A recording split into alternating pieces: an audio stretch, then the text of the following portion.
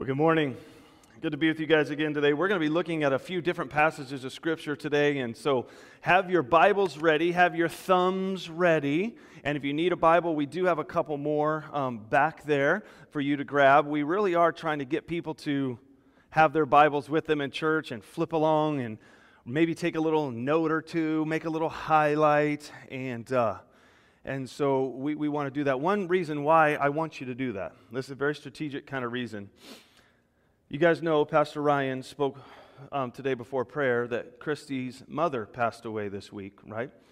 And I had a phone call with Christy this morning, and she said one of the things that she now treasures is her mom's Bible, which she now has. And I made an agreement with Christy. I said, I have my mother's, my mother passed away, and I have her Bible, and I preach from my mother's Bible every Mother's Day. So I have an agreement with Christy that next Mother's Day I will preach from my mother's Bible, and she will have her mother's Bible with her. And her mother also left a prayer journal. And my mother left me a prayer journal. My mom went through the Psalms and just wrote these different notes down as she wrote down the psalm and then her prayer, psalm and then her prayer. And I have, those are treasures. Now, if you just have your phone on you, I guess maybe you'll leave your phone to your children or grandchildren. I don't know. My father-in-law had so many Bibles that all the grandkids can get one, right? Think about that, you know. And so Bibles are very important. They're where we connect with God and where we grow, spirit to spirit, heart to heart with the Lord. And I know that technology, there's Bible stuff everywhere, and use those, make use of those, but make sure you got one of these. That's not proper English, I know, but make sure you got one of these, all right? Well, that's my sales pitch today for a Bible, but we're going to start a new series this morning called A Change of Mind. A Change of Mind. It's interesting that we celebrate now today what is called the Day of Pentecost. I hope you knew that. That's where we're at on the church calendar. You understand when Christmas is. You understand when Easter is. Well, 50 days after Jesus' death and resurrection, we have what is called the Day of Pentecost. Now, if you were a first century Jew, this Day of Pentecost would have been like most others for you, because what it is it's the 50 days after Passover. Passover, the Jewish people would celebrate their freedom from the nation of Egypt on the night when the angel of death passed over Egypt, and if the blood of the lamb was posted on the door, there signified that they were God's people, and the angel of death passed over them, sparing them and their children. So that's why they call it the Passover. And they would have a big Passover feast and celebration of their freedom and of God bringing them their freedom, which birthed their nation. And then 50 days after that Passover celebration, their freedom celebration, they would celebrate Pentecost 50 days later. They would celebrate that in the beginning of the harvest season. So they had their freedom and they had their food.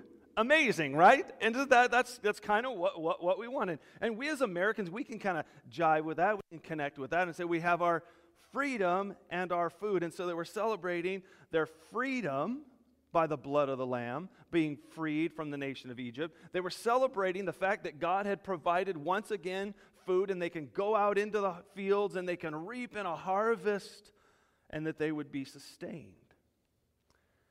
Now, the first century Jew also understood that if they understood prophecy and they understood symbolism, and that God often did things in the natural world to signify what he would do in the spiritual world, and they began to believe that there would come a Messiah, and the Messiah would be called the Lamb of God, and that when the Messiah came, he would bring freedom like that, or that which was foreshadowed in the freedom from Egypt.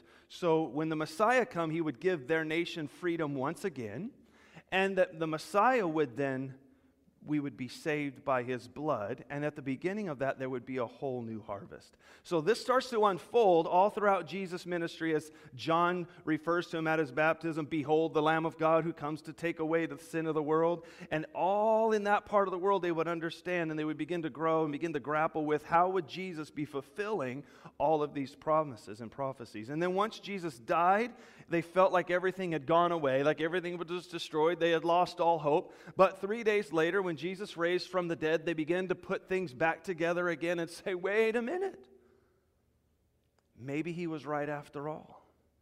And then 50 days later, as they gathered together in Jerusalem from all over the world, the Holy Spirit is prophesied in the book of Joel.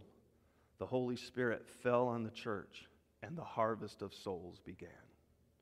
And we as now 21st century Christians look back on this day, the day of Pentecost, as the day that the church was birthed, on the day that the harvest of souls begun, on the day that the people of God were filled with the Spirit of God to do the amazing work of God.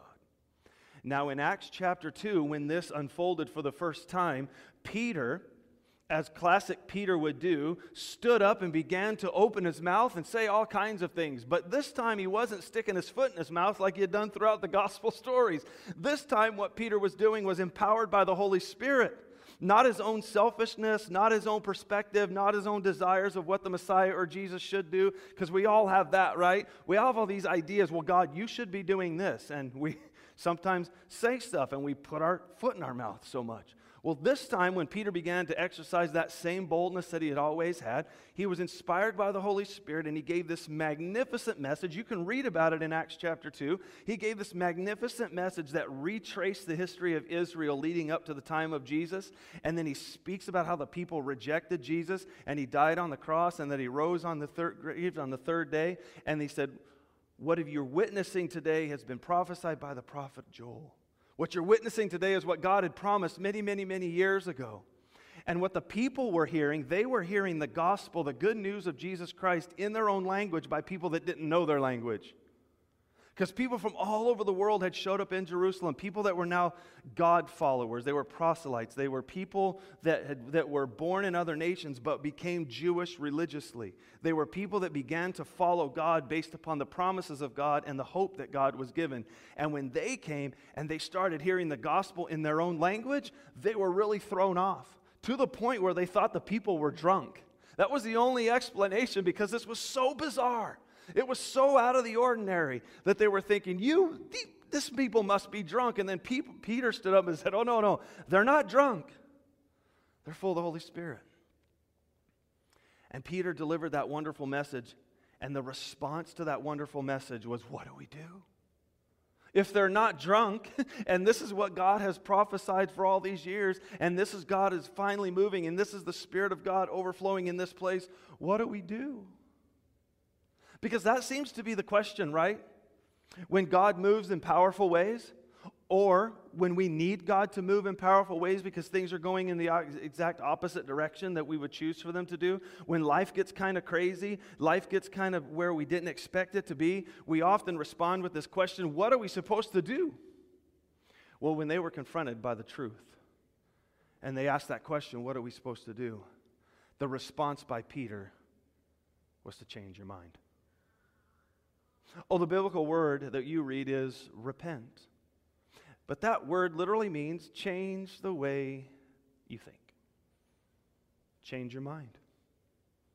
So when all those people came, and they were Jews because of the promises of God, and because of the hope that was in God, and that they had come and that they had finally heard the message in their own language, and they were confronted by the Holy Spirit, what do we do?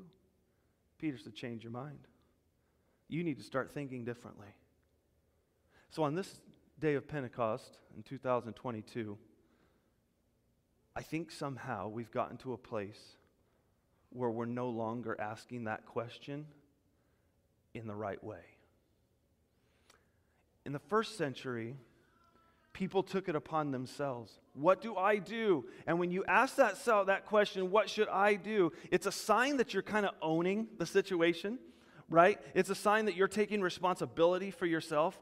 Notice there wasn't any blame going on. It wasn't, oh, well, it's because those people, or them, or her, or him. It wasn't any of that. It was, oh no, the Bible says that they were cut to the heart. What do I do? Are you asking today, what do I do? Or are you asking and telling other people what they should do? Are you full of suggestions? Or are you asking God, what do I do? Well, if you're looking at your world today, and you're looking at the different things that are addressed, that were being addressed, and the different struggles that we have, I want to invite you to ask that question, what do I do? Typically, it's going to involve some sort of change in the way that you're thinking, right? And so I want to talk to you guys about that, but first this morning, I want to settle in this message number 1, mercy for change. Because sometimes I think when we look at the world and then we start looking at ourselves and we start seeing things in ourselves that need to be addressed, we hold the mirror up, or better than the mirror, the Bible. We hold the Bible up to our life and we start looking and we're reading and we're coming to church and we're hearing and we're confronted by truth. And then we notice, oh no, maybe I haven't been thinking right about some things. Maybe I've had some things wrong. Maybe I've somehow gotten off track from the way that I should be thinking about some things in the world. I want you to know that there's mercy for change.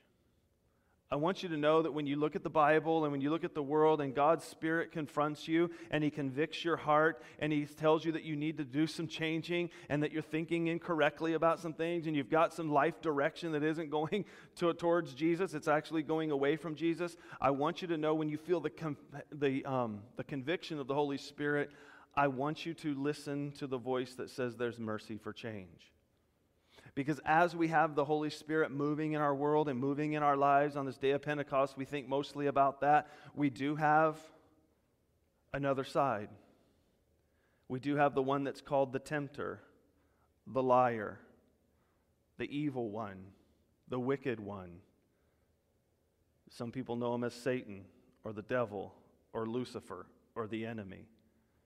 So as the Spirit of God is moving, there is also the opposite at work in the world. In fact, he's called the principality of the air, of here. And so he's at work. And what he will tell you, when you get really convicted about something, Satan moves in and tells you that you're not worthy to change, that you've made too big of a mistake, that your life has so devalued you that there's really no more mercy for change. There's just damnation. But I want you to know today that no matter what's going on in your life, no matter what mistakes you've made, how far you've gone in a certain direction, that there is mercy available for change. And when we think about mercy for change, I want you to know this. God's loving mercy is the main point of this morning's message. God's loving mercy is not tolerance, but it is an opportunity for repentance. I've already explained to you some ways around that Satan moves in that, but let me tell you how our culture moves. And the argument is this just humanity at work? Is it God at work? Or would it be Satan at work? Yes to all of it. Yes to all of it. Because sometimes when you and I are confronted by things that we believe are wrong or unhelpful, we have to kind of look and kind of decipher which way we should go by investigating the Scriptures, right? So we're digging through the Scriptures, and sometimes things that we thought were right were actually wrong, right? And so we need some correction. Sometimes some things that we thought were wrong, they're actually right, and we need some correction. So you and I are always kind of like that bowling ball going down the lane, and the Bible's these bumpers. If you bowl like me, you end up in the gutter, but we put the little bumpers up, and we're like corrected, and eventually we're going to get down the lane.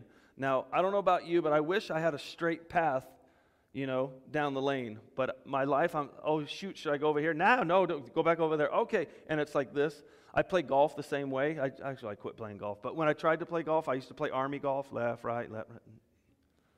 It's Army golf. And so we did all that. But there's a pattern that I'm noticing in the world as you and I are trying to figure this out. Sometimes saying I was wrong, and I thought that was wrong, but I guess it's good. And no, I thought that was good, but now it's bad. And there's just this mass confusion going on, right? One of the patterns that's taking place in the world is this: when we know that something is wrong, right? Or that something, let's stick with that one. So we know something is wrong. I shouldn't be doing this. I shouldn't be doing A, okay? What happens is A is bad, and we say this is bad, like eating avocados is bad. Okay, so that's for me, just as an example. So eating avocados is bad for me, and I'll get a story for you in a little bit with that. But anyway, eating avocados for me is bad. So we have this.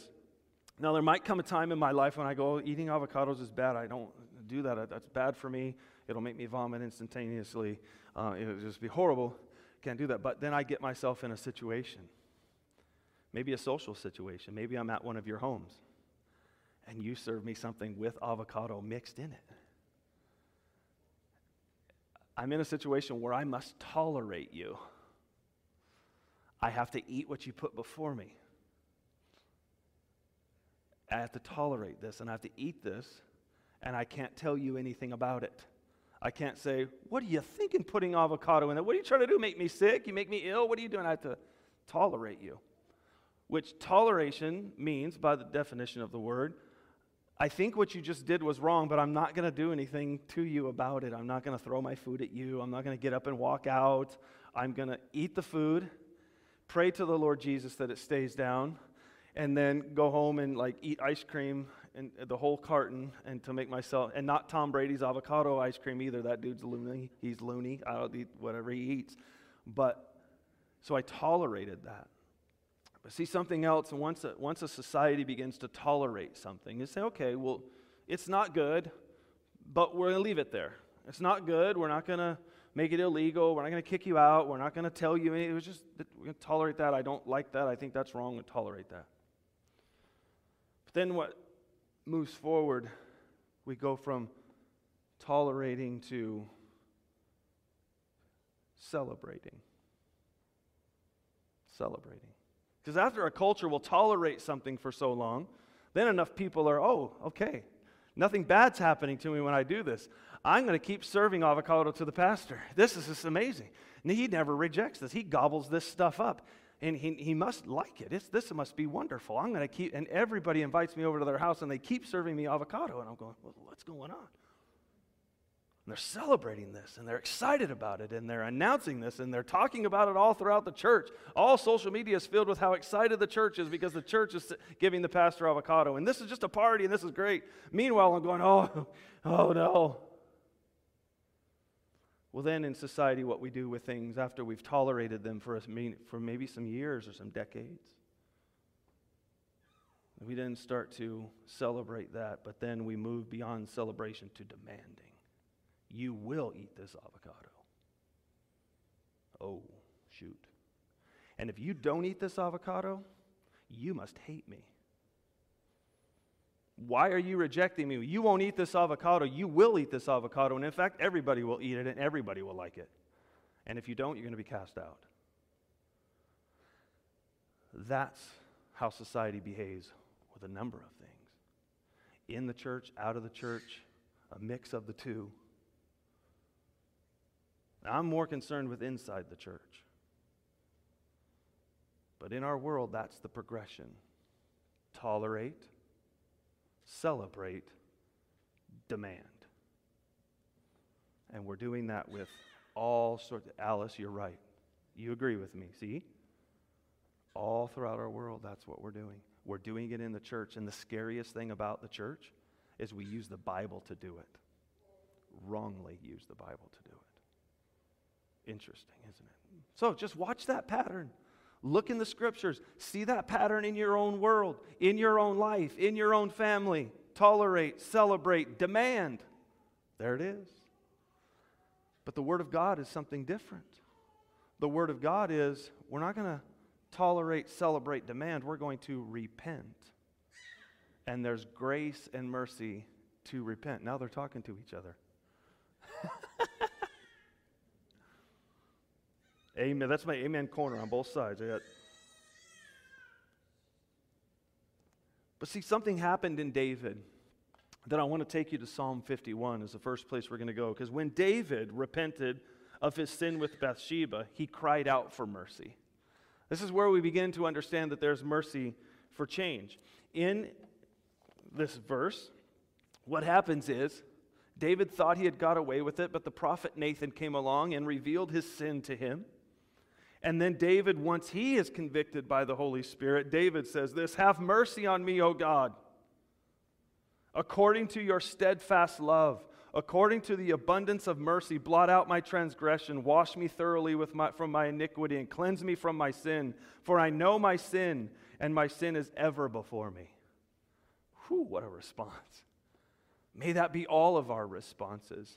When something has come into our world and we look at the Scriptures and we look at our life and the Holy Spirit is moving in our life and convicting us of our sin, and we're saying, what do I do? The answer to what do I do when I'm under the conviction of the Holy Spirit is not tolerate, celebrate, demand. It's repent. It's repent. But you know how a Christian moves into this idea of tolerance? Oh, I'm not saved by works, so this is okay. I can still go to heaven and do this, so it's okay. And so we tolerate it in ourselves. But then, maybe we find 2 or 3 other people that do the same thing, and we start to feel kind of good about it. We celebrate it a little bit behind the scenes. Pastors would do it something like this. Oh, we would never tell our congregation, but if we're involved with things that we know are wrong, and we're just going to tolerate it in our life, that's okay, I'm not saved by works, I'm saved by grace, God's merciful, then I might find another pastor that does the same thing. And then we might find another one, and we just kind of celebrate that together. We keep it to ourselves, we just kind of, oh, you didn't know pastors did that? Oh, we're good at that.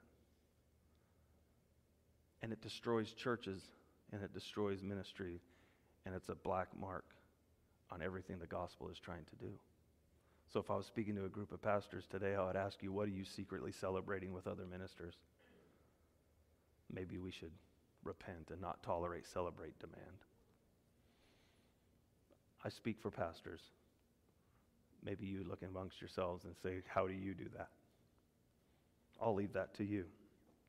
But I suggest to follow David's command. Notice David has 3 things that begins with turn. The first one, turn towards God by relying on his love producing mercy. See, he loves you, so he's going to produce mercy for you. He loves you, so he's going to allow you to repent. He loves you, so he's going to call you to change your mind. Because that's what we do with our children, right? That's what we do in any kind of area of maturity or growth. Growth and maturity in any area calls for a change of mind.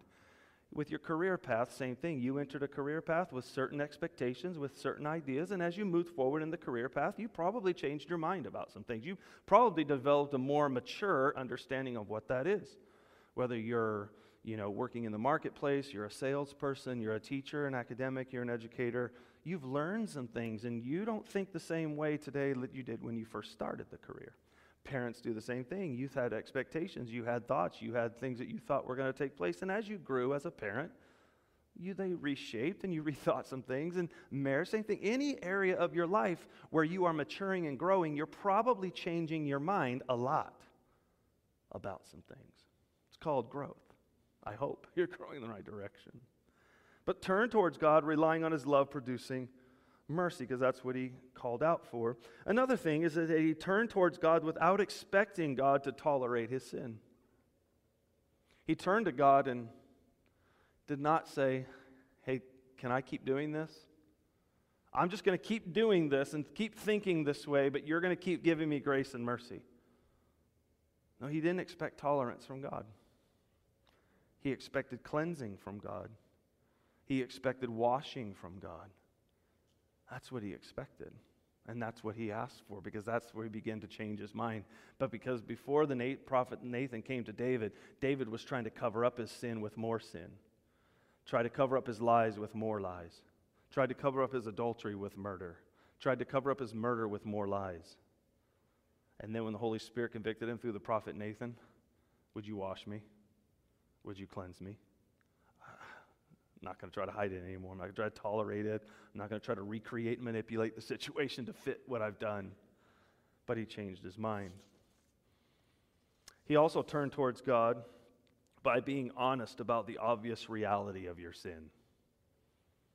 He says, my sin is ever before me. How could it not be with David? Because his whole structure of how he built around himself was built around this lie and around this murder and around everything that he was obvious to him. And then the death of his son because of his sin. I mean, it was always before him. And so he got honest with God. And he admitted the obvious. And I invite you to turn to God the same way. When you say, what do I do then? Turn to God. Rely on his mercy. Ask for cleansing. Be honest about your sin.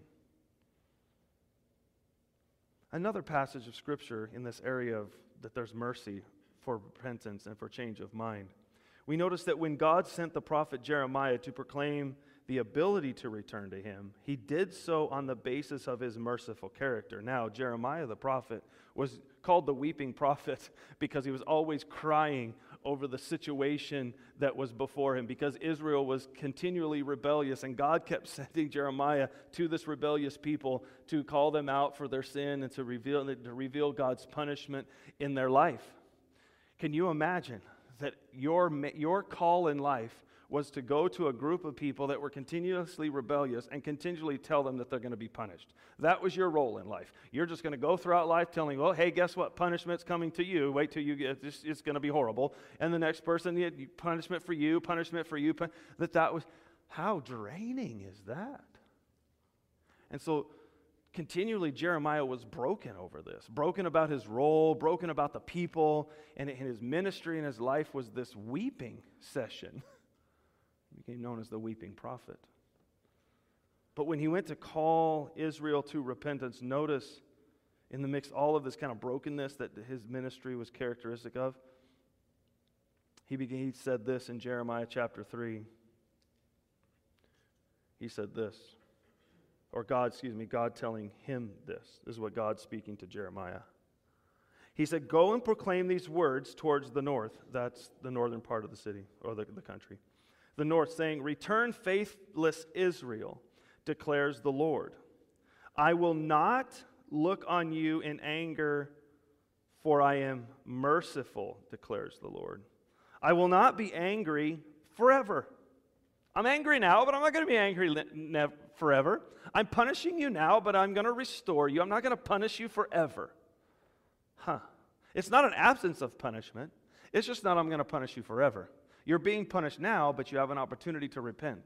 I'm angry now, but this anger will subside, and you'll have an opportunity to repent. Verse 13, only acknowledge your guilt, that you have rebelled against the Lord your God and have scattered your favors among the foreigners under every green tree, worshiping idols, and that you have not obeyed my voice, declares the Lord. Return, O faithless children, declares the Lord, for I am your master, and I will take you from one city and two from a family, and I will bring you to Zion. I'll take you back to the promised land. That's what he's promising. He says, you're in captivity now. You're under punishment now. I'm angry with you now. But if you would repent and change your mind and come to me, I will take you back home. I will take you back unto myself, and I will take you to the promised land. As you move in a lot of different moving parts and theological issues, but as you move through the Bible, in the New Testament, the phrase Zion started to be understood as the new and restored heaven and earth, what you and I sometimes say heaven. So in this call, this characteristic of God that reached out to the Israelites is reaching out to us in a new way, in a new day, through different voices, and it's saying to us, yes, you're under punishment now. Yes, I'm angry now. but if you would return, I'll get you to the promised land. So there's a pathway of mercy. So if you're asking yourself now the same question that they did in the first century, what should I do? And by the way, it's kind of like a daily question for me with God as I look at various things in my life. Well, God, what do you want me to do with this? And the majority of time, I have to change a way that I've been thinking. Most of the time, I've been thinking wrong. When I'm not responding to various things in my life correctly. Maybe when I'm overly frustrated. Maybe when I'm a bit depressed. Maybe when I'm kind of in that mood, because when I get frustrated and I get angry or I get like kind of sideways about some things, I want to withdraw. I want to withdraw from other people. I want to withdraw from my mission and vision for life. I want to withdraw from trying to achieve my goals. I simply want to quit and I want to withdraw. And that's not healthy. That's actually quite harmful, right? And so usually involves something like that. So when I get frustrated about something and I go to God, what do you want me to do about this?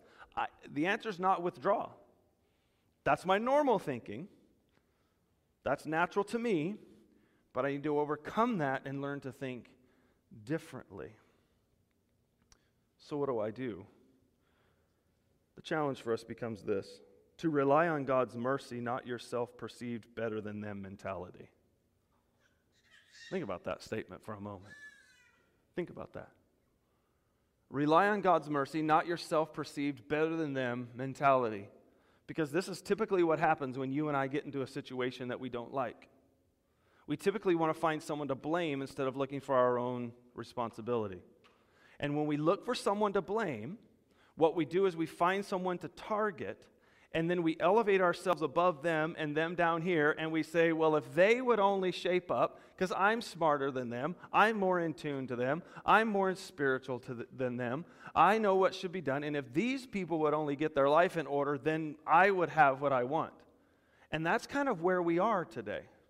With so many political things, so many cultural things, so many relational things, so many racial issues, so many things, as we elevate ourselves above, we're the ones that got it all figured out. We look at people that think differently than us and we demonize them, or we kind of demean them, that they must be stupid. The only way they would vote that way is because they're dumb. The only way that they would, put their money there is because they're stupid.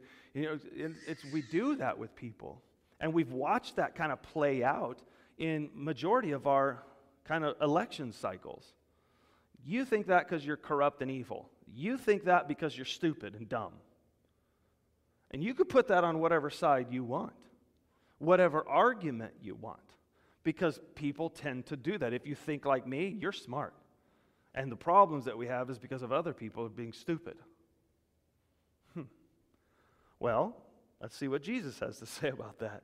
In Luke chapter 18, verses 9 through 12, he tells this story. He told this parable to some who were trusting in themselves, that they were righteous, and that treated others with contempt. 2 men went up to the temple to pray, one a Pharisee and the other a tax collector. Pharisees were the religious leaders of the day, the highly educated religious leaders. The tax collectors were the traders. They were Jews working for the Roman government to take money from the Jews, make themselves wealthy, and give money to the Romans. So they were traders. They were the worst of the worst. So you had the best and the worst, according to their value system. Right? The Pharisee, standing by himself, prayed thus: God, I thank you that I am not like other men, extortioners, unjust, adulterers, and even like this tax collector. Can you imagine? Can you imagine me showing up today, being the pastor? And I start praying, and I say, Lord, I am so glad that I'm not like Wes. What if I did that? Are you serious? What if Pastor Ryan stood up here to give the pastoral prayer that he does? Oh, Lord, I'm glad that you didn't make me like Jim. That's what was going on in the church. Thank God I'm not like. How many of our prayers are like that as we're watching the news? Thank God I'm not like that. Thank God I'm better than that person. Thank God my perspective isn't as stupid as theirs. That's what he said. And then he goes on, I fast twice a week. I give tithes of all that I get. But this tax collector, standing afar off, would not even lift up his eyes to heaven, but he beat his breast, which is a sign of humility, saying, God, have mercy on me, a sinner. Jesus says, I tell you, this man went down to his house justified rather than the other. For everyone who exalts himself will be humbled, but the one who humbles himself will be exalted. So maybe as we gather together as Christian people, in our Bible studies, in our worship services, in our fellowship times, maybe we should just erase this thing of us getting together and saying, well, at least we're not like those people that don't go to church. We're part of this big global thing, this Nazarene church. Well, at least we're not like the Baptist. Well, at least we're not.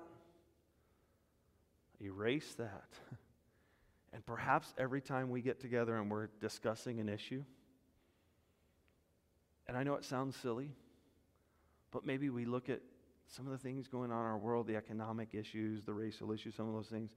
What if Christians, people that are following Jesus, what about if we looked at our world and we simply said, Lord, have mercy?